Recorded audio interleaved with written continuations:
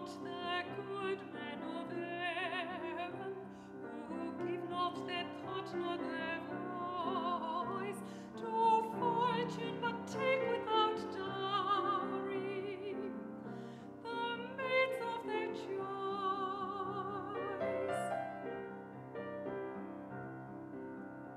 For the trout has